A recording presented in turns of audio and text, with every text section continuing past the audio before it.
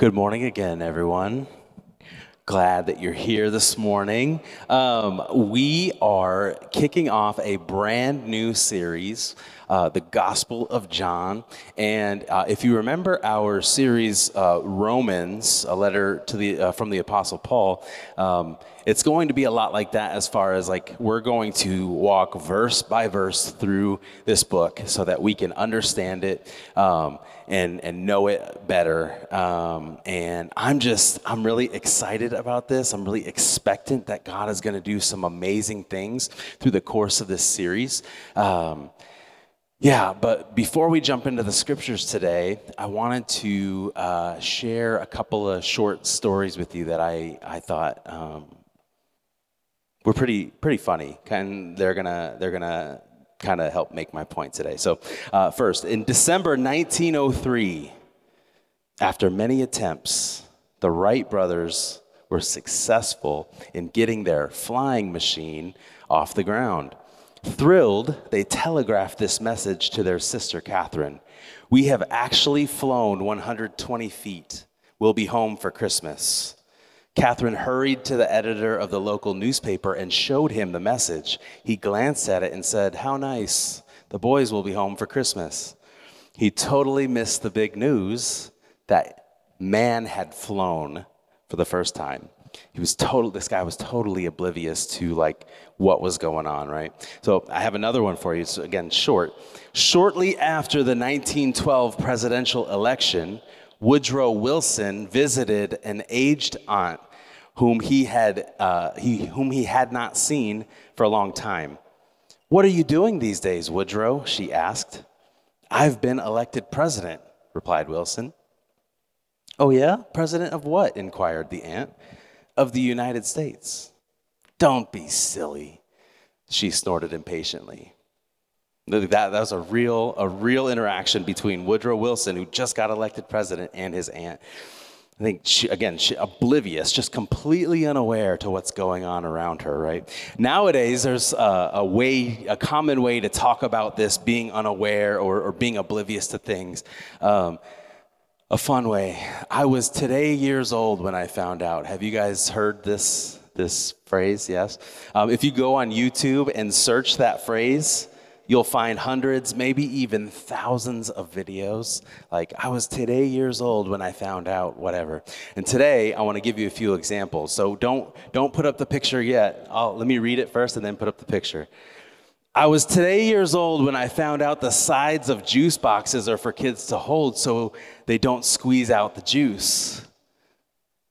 The little flaps, like I never knew until I had my son, until Titus was born, and he was at that age, that's for kids to hold so they don't like squeeze the juice out. I'm like, that's brilliant. How did I know? That's so obvious. How did I never know that before?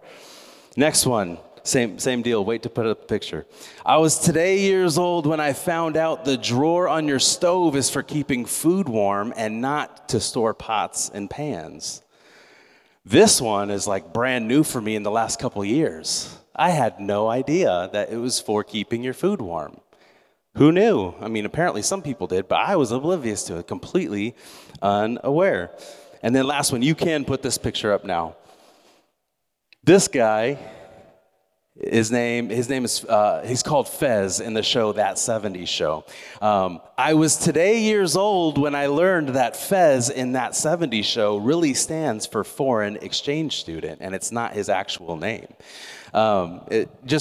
These are silly examples, but it's examples of things that like seem obvious. They can seem obvious, but they just go over some people's heads. We're just completely unaware of some of these things, right? And that's true in life. What seems obvious to some can be like not so obvious to others. What other people are aware of, other people are completely in the dark about, right? Like there are some people who think that they're like phenomenal singers, right? They belt it out in the shower. They just think they're the best in the world. They belt it out in their car. Their moms probably even like get them going, like, "Oh, sweetie, you're the best. You should go on one of those reality TV singing shows. You got a voice like a bird." But she never tells them like what bird they have a voice like? And then these people with all the confidence in the world, they get up to let their talent shine through, and they sound like a wandering albatross, just awful. They're just completely unaware of the truth and how they really sound, because maybe nobody ever told them, or maybe they don't want to see the truth, Or maybe you work with somebody who thinks they're really awesome at their job, and they just think they're crushing it, and they think they should be running things, but reality is like, they cut corners, and man, maybe they consistently like dropping the ball and things, or maybe like everyone else has to pick up their slack, and these people, like, they think they're awesome and they just don't know like the truth. Or maybe it's even worse. Maybe they do know the truth. Maybe they do know where they fall short, and they just don't care. Like that can be difficult to deal with sometimes, right? Or maybe it's a little more serious. Maybe you have a family member that's completely unaware of how their actions and behaviors are hurting the entire family. Maybe you have a family member who's dealing with addiction, and they are completely unaware that their addiction touches each member of the family.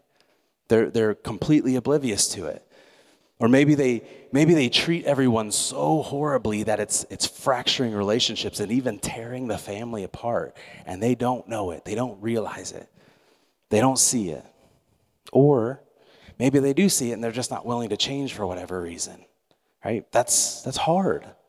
It's hard when people are unaware of the truth. It's hard when people are unaware of the true nature of things. It just makes things difficult for everyone. It's difficult. I think it's like that in our relationship with God too. When we don't see the truth, when we don't understand the true nature of things, it can be detrimental to us, and it can be detrimental to those around us. We can be so oblivious about things that it seemingly messes up everything in our lives and everyone's life around us. And that's what this series is about. That's what this series, walking verse by verse through the Gospel of John, is. It's so we can be fully aware of the truth, and we can understand how to take the truth of the Word of God and apply it to our lives. That's what this series is about. And today, going forward, I want to challenge you to remember that. I want to challenge you to remember that's what this is about. It's not about doing your good deed for the week of coming to church and, like check it off the list. Oh, I'm good now. I came to church. I'm good for another week. No, this is about knowing His Word. And it's about understanding His Word that we might become more like Him. That's what this is about. That's discipleship, right? That's discipleship. So before we dive into scriptures today, let me pray. God, we love you. We thank you for this day. We thank you for your word. And I just pray, God, that I would have an open heart today to hear what your word has to say to me. I pray that we would have an open heart today to hear what your word has to say to us as your church. And God, make yourself known to us through your word today. We love you. In Jesus' name, everyone said, amen. Amen. If you have a Bible, you can open it up or turn it on to John chapter 1, starting in verse 1. John chapter 1. It's in the New Testament. It is the fourth book from the beginning of the New Testament. John chapter 1, starting in verse 1.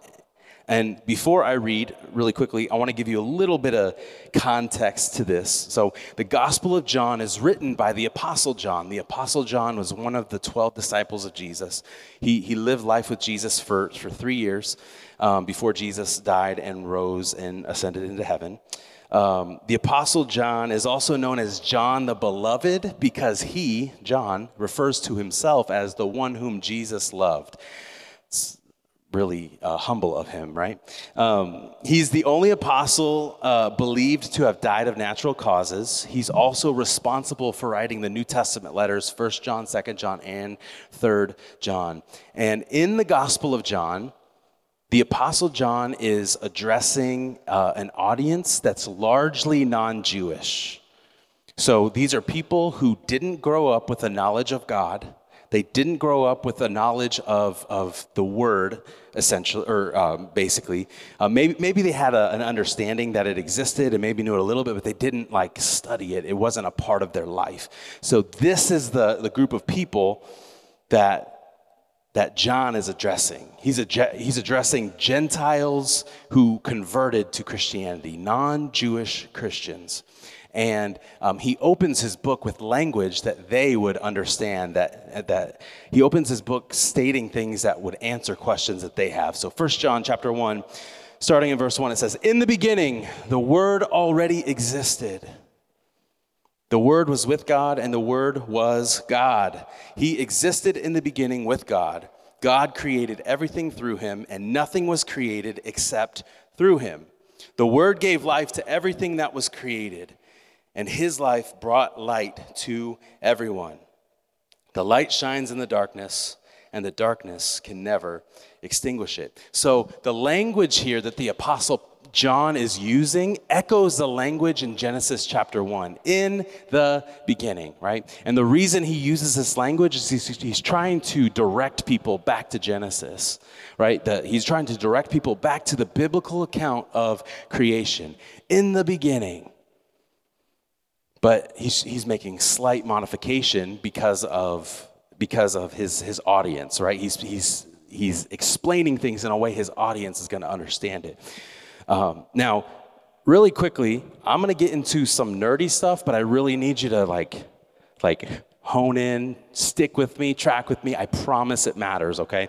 The Bible is an incredibly unique document. It was written by over 40 authors over a span of 1,500 years. Okay, the Bible was written by over 40 people over the span of 1,500 years, and it tells one unified story. That's incredible, that 40 people over the span of 1,500 years can have this unified story with very, very, very little discrepancy. The discrepancies are so little that they don't change the story at all. It's just little details here and there that don't matter to the whole of the story. So that's incredible, right? Here's another interesting detail. The Old Testament is an Eastern culture document. The New Testament is a Western culture document. Again, stick with me. This matters, I promise. What do I mean by Eastern culture, Western culture? We are Western culture people. The way we think, the way we speak, the way we treat each other, it's Western culture. And across, like on the other side of the world, they have the Eastern culture, right? Eastern part of the world, Western part of the world. They speak differently than we do to each other. They think differently than we do. They treat each other differently than we treat each other. Think about it this way. The Israelites lived across an ocean 3,000 years before we did, and we have refrigerators and cars and smartphones and air conditioning, and like the way we see the world is so much different than the way they see the world, okay? The Old Testament is an Eastern culture document, and in the Eastern culture, they are concerned with the question, why? Why? Why are we here? Why did God create everything? What is the purpose of me being here now? Like that is kind of the questions that they ask, the way they think. In Western culture or Hellenistic culture, which was introduced by Alexander the Great, if you didn't know, they're more logical, they're more scientific, and their Western culture people are more hung up on the question of how. How did everything come into existence? That's why this isn't even in my notes. That's why a lot of like people today who claim to be atheists look at the Bible and be like, this is silly. Like this doesn't make any sense. This isn't scientifically possible. Blah, blah. They use the Bible to like disprove it, but they don't understand that the Bible isn't answering the question how. Like Genesis 1 isn't answering the question how. Genesis 1 is answering the question why, right? And so like we as Western culture people, we're interested in how things came about, how things came into existence. How does everything work? And John is fully aware of that, and he is answering that question. He's answering that question. So for the question, where did God come from? John answers it, and he says, oh, God didn't come from anywhere. He already existed. In the beginning, he already existed. Well, where did Jesus come from? Jesus didn't come from anywhere. He already existed with the Father. Well, where did stuff come from? Where did the mountains and the trees and the grass and the water, the ocean, where did all that stuff come from? Well, God created it. Everything we see comes from God. Nothing that was made without him. It was all made through him. So John is speaking to this Western culture mindset, these people who want to know how did all this stuff come about? And John is trying to make it abundantly clear to those who are listening to him that God is supreme. God is the supreme creator. Everything is here because of him. Everything. Everything comes from him. Verse 6, God sent a man, John the Baptist, to tell about the light so that everyone might believe because of his testimony. John himself was not the light. He was simply a witness to tell about the light. The one who is the true light, who gives light to everyone, was coming into the world. He came into the very world he created, but the world didn't recognize him. He came to his own people, and even they rejected him. But to all who believed him and accepted him, he gave the right to become children of God. They are reborn, not with a physical birth resulting from human passion or plan, but a birth that comes from God. So the Word became human and made his home among us. He was full of unfailing love and faithfulness. Some versions say he was full of grace and truth. And we have seen his glory, the glory of the Father's one and only Son. John testified about him when he shouted to the crowds, "This is the one I was talking about when I said, 'Someone is coming after me who is far greater than I am, for he existed long before me.' From his abundance we have all received one gracious blessing after another. For the law was given through Moses, but God's unfailing love and faithfulness came through Jesus Christ." Some versions say God's grace and truth came through Jesus Christ. No one has ever seen God, but the unique one who is himself God is near to the Father's heart. He has revealed God to us.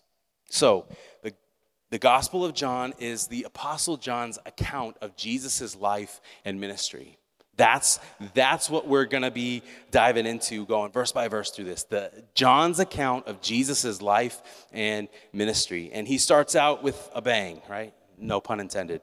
In the beginning, God existed.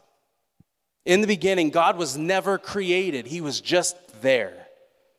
He's the creator. God created everything. Nothing exists without him. And he came in a human form to show us the way. He is the light that everyone's searching for. Jesus is the perfect revelation of God. This is a summary of what John is saying over what we just read. Now, this is the Gospel of John. There's 3 other Gospels, the Gospel of Matthew, the Gospel of Mark, the Gospel of Luke. The Gospels are essential to our faith in God because they document the life of Jesus. And they help us to understand, they're fundamental to our faith because they help us understand how we come into right relationship with God. Like I said at the beginning of my message, I'm very excited and very expectant to walk through this series because I believe God wants to reveal much to us about his character and about what he wants for us. So how does this apply to our lives here and now? How does it apply to our lives today? That's what I want to spend the next few minutes talking about. I want to make some observations about what we just read, and I want to talk about how those observations can apply to our lives today. So the first observation I want to make about what we just read is this: our God is supreme in everything. Our God is supreme in everything. If you claim Jesus, if you are a Christ follower, your faith is in him, our God is supreme over everything. Now, supreme is defined in the dictionary as this: greatest in degree, quality, or intensity, superior to all others. In a world full of people trying to conquer everyone else, in a world full of battling ideologies, in a world that says you're subhuman if you don't believe what I believe, God is above it all. God is greater than it all. He's superior to it all. He's greater than any mindset. He's greater than any worldview, any circumstance, any belief system. The creator of all things has authority over all things. Think about it this way. For example, this is on a way smaller scale. Apple products. Who has an iPhone? Raise your hand real quick. A lot of us. Who has an iPad? Yeah. Maybe you have a Apple laptop or Apple desktop or some other, maybe you used to have an iPod when those are the thing, right? Like Apple products. Steve Jobs is the founder of Apple. He created the brand. He created the products, like all of that, right? And while he was alive, he had full control over the brand. He had full control over all their products. He had full control over the marketing, like how their products were like rolled out and like shown to the world, right? Like he had full control over all of that because he created it and he owned it, right? This is how it is with God, except on a way bigger scale. God is supreme over everything. And that includes your life. That includes my life. God is supreme over everything. No, Pastor Ryan, that doesn't make me feel very good. That doesn't make me feel very good because like things in my life are a mess right now. Things aren't not going very well. And if God is supreme, then that means he's doing a bad job. He's forgotten about me. If God is supreme, why did I get divorced? If God is supreme, like why did that loved one die? If God is supreme, like why am I always struggling financially? If God is supreme, why can't I ever be happy, Pastor Ryan? These are all valid questions. They're all valid feelings. They all make sense. And they matter to God. And if you're going through something rough right now, if you're going through something difficult, like God sees you and he's concerned. That's the truth. He sees it, he's concerned. I would say though, that if there's anything going on in your life right now that's causing you to question the supremacy of God in your life, we're not understanding what supremacy is, or what it means for God to be supreme. We're not understanding that correctly.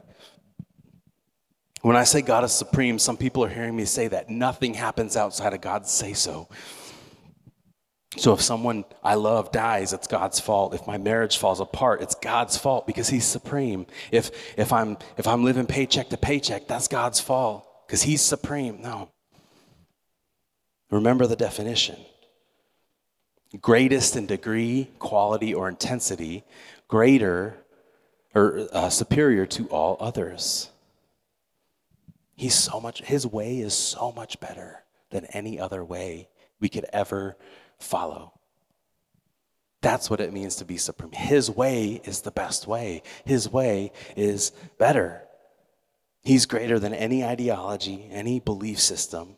He's better than any politician. He's better than any activist. His way is better. You can search the world to find what you think is going to satisfy you. You can search the world to find what you think will make the pain go away. You can search the world to find what you think is going to fill that void in your soul.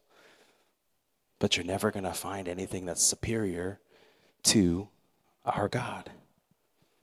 Because he's greater, he's better. His way is superior to all other ways. And if you just submit to him, he's itching to show you. He's itching to show us that. So that's the first observation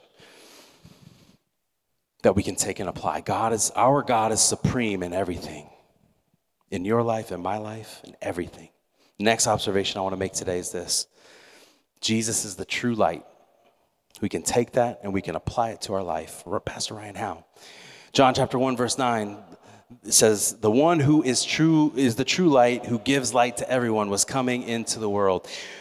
The true light was coming into the world. Light is very important to our lives. Like, I'm just talking in general, right? So like light allows us to see like distinguishing details and things. Light allows us to see individual colors and movements and brightness, right? Like, light is extremely important to our biological functions as human beings, right? Light helps us have a better metabolism. Light helps us have better blood circulation, better blood flow. Light helps us have better hormone balance. Light synchronizes our body to like have a rhythm with time. So like if you have like an internal clock, like you just wake up every day at like 6 a.m., like that's like thanks to light, like it helps you have a rhythm. Light is vital to our physical health. It's vital to our physical health. I was sharing this with somebody last week. When we get sick in the wintertime, it's not because like germs are more prevalent in the winter. Actually, germs are more prevalent in the summer when it's warmer out. Why we get sick in the wintertime is because we have less and less interaction with sunlight that has vitamin D and keeps us healthy. Light is essential to our health. And just like actual light, Jesus is essential to our spiritual health. He is the true light that keeps us healthy. Without him, we are doomed. We are lost. We are hopeless. Light also has another function. It shows us the way. Light shows us the way. It shows us the way back to the Father. In a world full of darkness where we can't like find our way, Jesus is the light that shows us the way. And that word true, when I said true light, it's not just the opposite of like false, right? That word true means like authentic, genuine, real, ultimate. Jesus is the ultimate light. The Apostle John compares John the Baptist and Jesus, and he says like, John the Baptist is like a lamp. Jesus is the power grid. Jesus is the source. He's the thing that lights the lamp. Light brings certainty to uncertain situations. Think about when you were a kid. At least when I was a kid. I was afraid of the dark. I was afraid of the dark. I had to have a nightlight every night. And if I didn't have a nightlight, the bathroom light had to be on, or the closet light had to be on. And if that wasn't available, there were even times where I slept with the bedroom light on because I was afraid of the dark. Why was I afraid of the dark? Because in the dark, you don't know what's happening. You don't know what's there. You don't know what's going on. Things are very uncertain in the dark. And Jesus is the light that shines in the darkness. Jesus brings clarity to everything. When I was about, this is a silly story, when I was about 21 years old, I was a small group leader for a high school small group at my home church in Bellevue, Nebraska. And one December night for our small group Christmas party, we decided that we were going to play capture the flag in the woods at night. And so it was like pitch black, okay? It was so fun because it was so challenging. We couldn't see anything, but that was also the problem because there are people running into trees and stepping in holes and falling in ditches and that. There was one kid that even got lost. Like, how do you get lost? Like there's 40 of us out there, and how does this kid got lost? We had to like go get the flashlights and go search for him. We found him. He's fine. But I was thinking about this as I put this message together. When things got bad in that situation, what did we do? The first thing we did was we went and got the light. When the situation got really bad, the first thing we did is we went and got the light so we could see. When things get bad in your life, Jesus is that light that can help you get out of the bad situation. Jesus is that light that can show you the way. Jesus is the true light. So the first observation, our God is supreme in everything. The second observation, Jesus is the true light. The final observation I want to make today, we are incredibly blessed. We are incredibly blessed. If you call yourself a Christ follower, you are blessed beyond measure. John chapter 1, verse 16 says, from his abundance, we have all received one gracious blessing after another. Jesus is the source of all our blessings. Everything you have good in your life, it's because he's given it to you. And his resources for blessing us are infinite. His resources for blessing us are infinite. So what's this blessing that John is talking about? He's talking about grace. He's talking about grace. The English Standard Version of this verse says it this way, words it this way. For from his fullness we have all received grace upon grace. Grace upon grace upon grace upon grace upon grace. What does this mean? It means that when it seems like one part of God's grace like fades or recedes or goes away, another part replaces it. Like his grace never runs out and it's never exhausted. It never gets tired. It never goes away. God's grace to his people is continuous. And John, the Apostle John, is clearly trying to emphasize this idea of grace, that we are blessed beyond measure because of the grace of God. Grace means an ever-deepening experience in his presence. You can't get that through, you can't get that by following the law alone. Right? Like by knowing the do's and don'ts and doing the check marks and like, okay, I did this, okay, I didn't do that. Like you can't experience the presence of God that way. We experience the presence of God through grace. Through grace. A person can acquire merit by conforming to the law, but you experience God through his grace. And that's the adventure. We get to live in the blessing of grace. We get to live in the blessing of grace. What does that mean? It means that as long as your faith remains in Christ, as long as your trust is in him, we get to be a new creation every single day. You're made new in Christ, and as long as you remain in him, you are a new being every single day. Through God's grace, we're forgiven. Through God's grace, our thinking is transformed, and we're able to have a new heart and a new mind. Through grace, we get to live the kind of life that God wants every one of his kids to experience. See, God created life to be lived a certain way, and through grace, we get to live that way. What a blessing. What a blessing. And his grace never goes away. It never goes away. There's enough grace for me for the rest of my life. There's enough grace for you for the rest of your life. There's enough for everyone in the human race for the rest of time. A.W. Tozer was an American pastor and author, and he was quoted once as saying this: "Grace is the good pleasure of God that inclines him to bestow benefits upon the undeserving. Its use to us sinful men is to save us and make us sit together in heavenly places, to demonstrate to the ages the exceeding riches of God's kindness to us in Christ Jesus." This is a really profound thought about grace. It pleases God to be merciful. It pleases God to forgive. It pleases God to love. And even if you don't reciprocate, he's going to continue to extend that grace.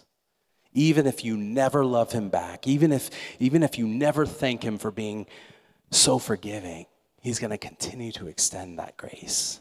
That's what it means to be blessed. That's what it means to live in the blessing of grace. Worship team, you can come back to the platform. So our observations that we can take and we can apply directly to our lives. Our God is supreme in everything. His way is better.